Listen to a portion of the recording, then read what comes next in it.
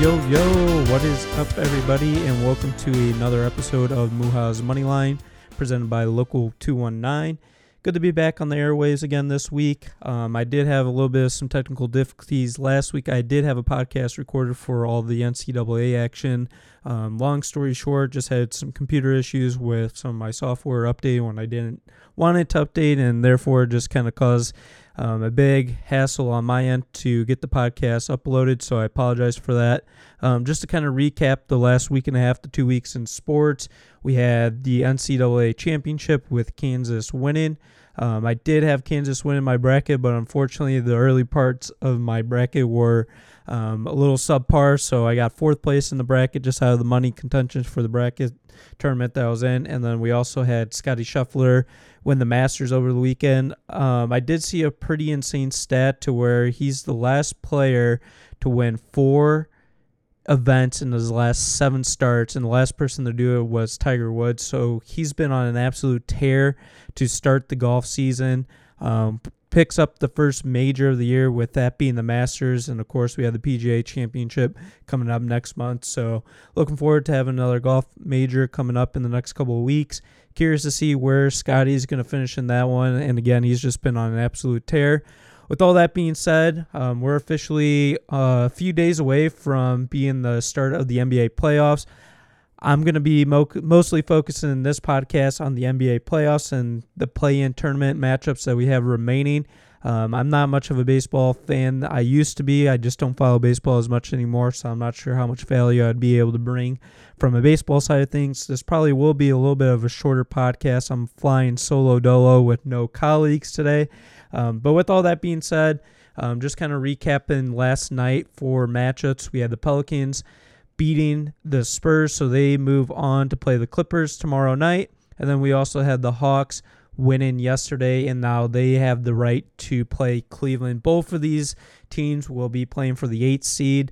We had Brooklyn squeeze in with their win, so now they will be the 7th seed. And then you also had, who was the other matchup that won? I'm drawing a blank for whatever reason, so I apologize about that. But either way, matchups for tomorrow for the last play-in tournament games is going to be the Atlanta Hawks versus the Cleveland Cavaliers, which should be a really close matchup. And then we also have the Pelicans versus the Clippers. Going into the matchup for the Hawks versus Cavaliers, I'm leaning a little bit more towards Atlanta -2 at -110. They've been playing really well as of late towards the end of the season. I think they're 8-2 in their last 10 games, while the Cavs have struggled a little bit, and I think they are 3-7 in their last 10 games. I think the loss of Jared Allen for the Cavaliers has just really hurt the identity of this team. They've been a really powerful defensive force for inside of the paint with that size of having Jared Allen and Evan Mobley out there. And just frankly, without Jared Allen, they just been kind of struggling on the defensive end of things. Not to discredit the season that the Cavaliers had. They've had a really good turnaround season, and I think they're going to be a team that's going to continue to get better each year with all the pieces they've added with the young talent, with Evan Mobley, Darius Garland, and players along those lines. However, just kind of with the Atlanta last year's experience of being in the playoffs, this team really coming into their own the last couple of weeks of the season, that has me leaning towards Atlanta -2 for that matchup. Going into the Pelican side of things, where they're playing the Clippers, I really don't know how to analyze this matchup.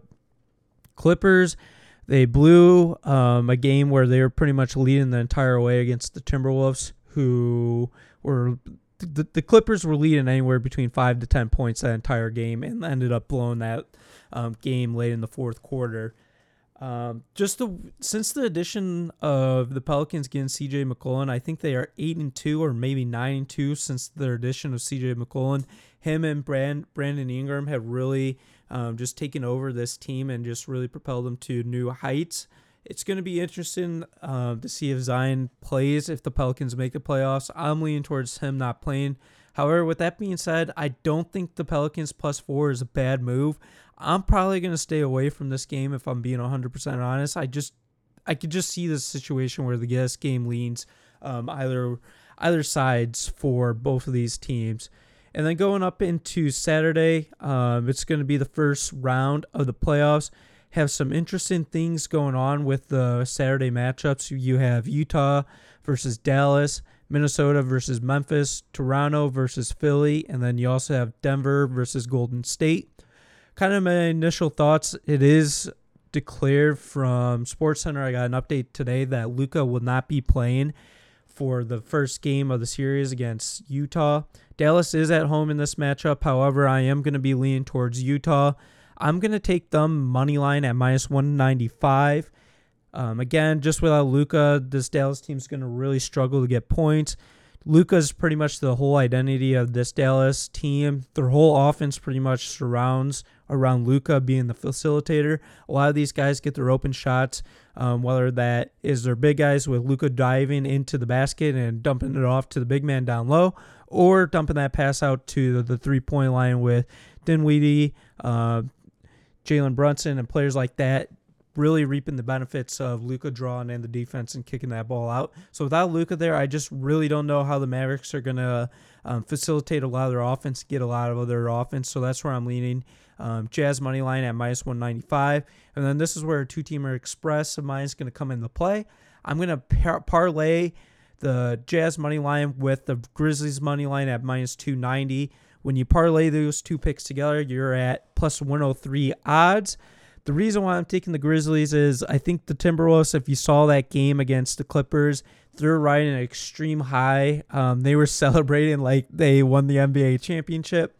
I'm not going to give them a ton of shit for celebrating. I did hear something pretty crazy that this is their first playoff berth in 10 to 13 years, and it's also their second playoff berth in the last 18 years of this franchise. So it actually is a really big moment for the Timberwolves just getting to this point.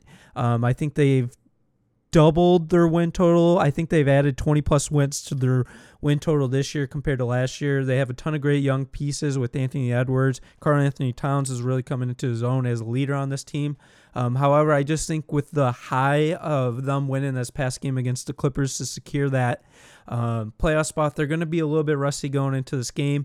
Memphis is probably going to have Ja Morant back for the first time in 2 weeks.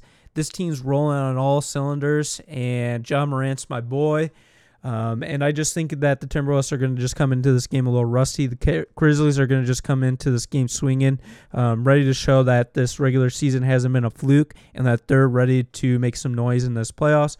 And again, with that parlay matchup with the Jazz and Grizzlies, you're going to be looking at a payout of plus 103. So a $20 bet will pay out $40.68.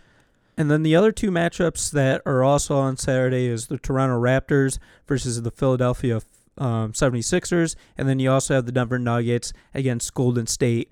In terms of matchups, I think the Toronto versus Philly matchup is going to be really close. This may go 6 to 7 games.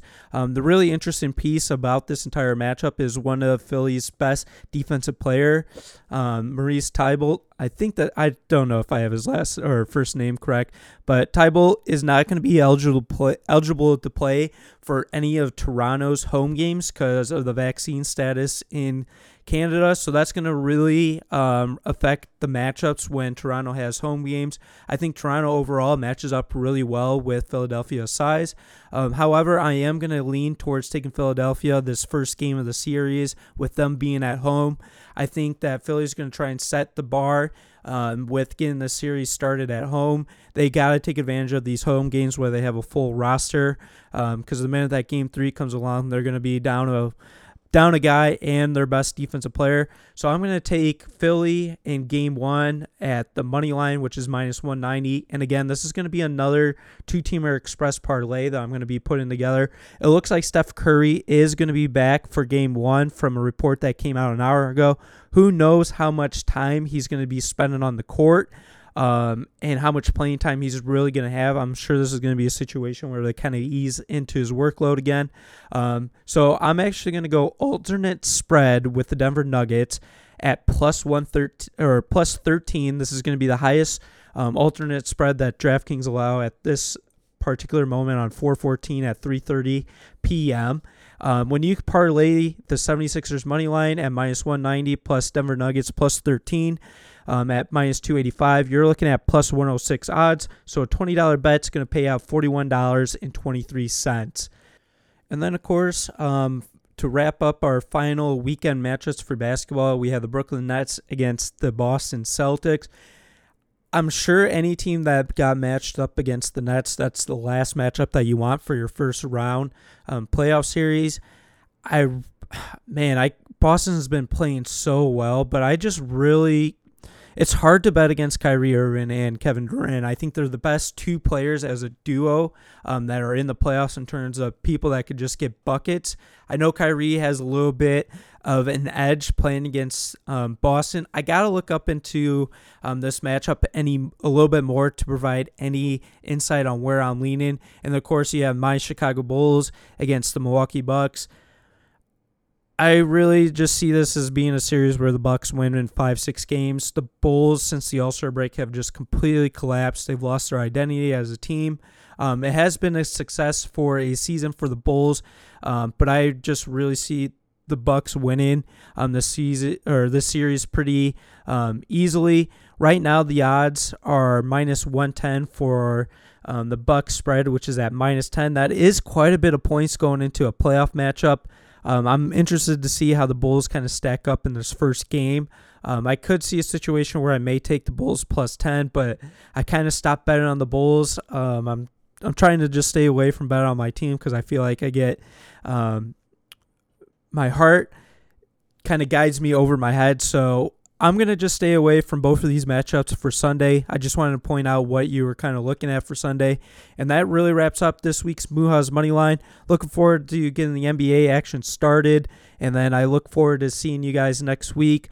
You should have some of my colleagues back with the Puck Line, along with a few other segments. So I appreciate you tuning in and enjoy these weeks, this first week of the NBA playoffs.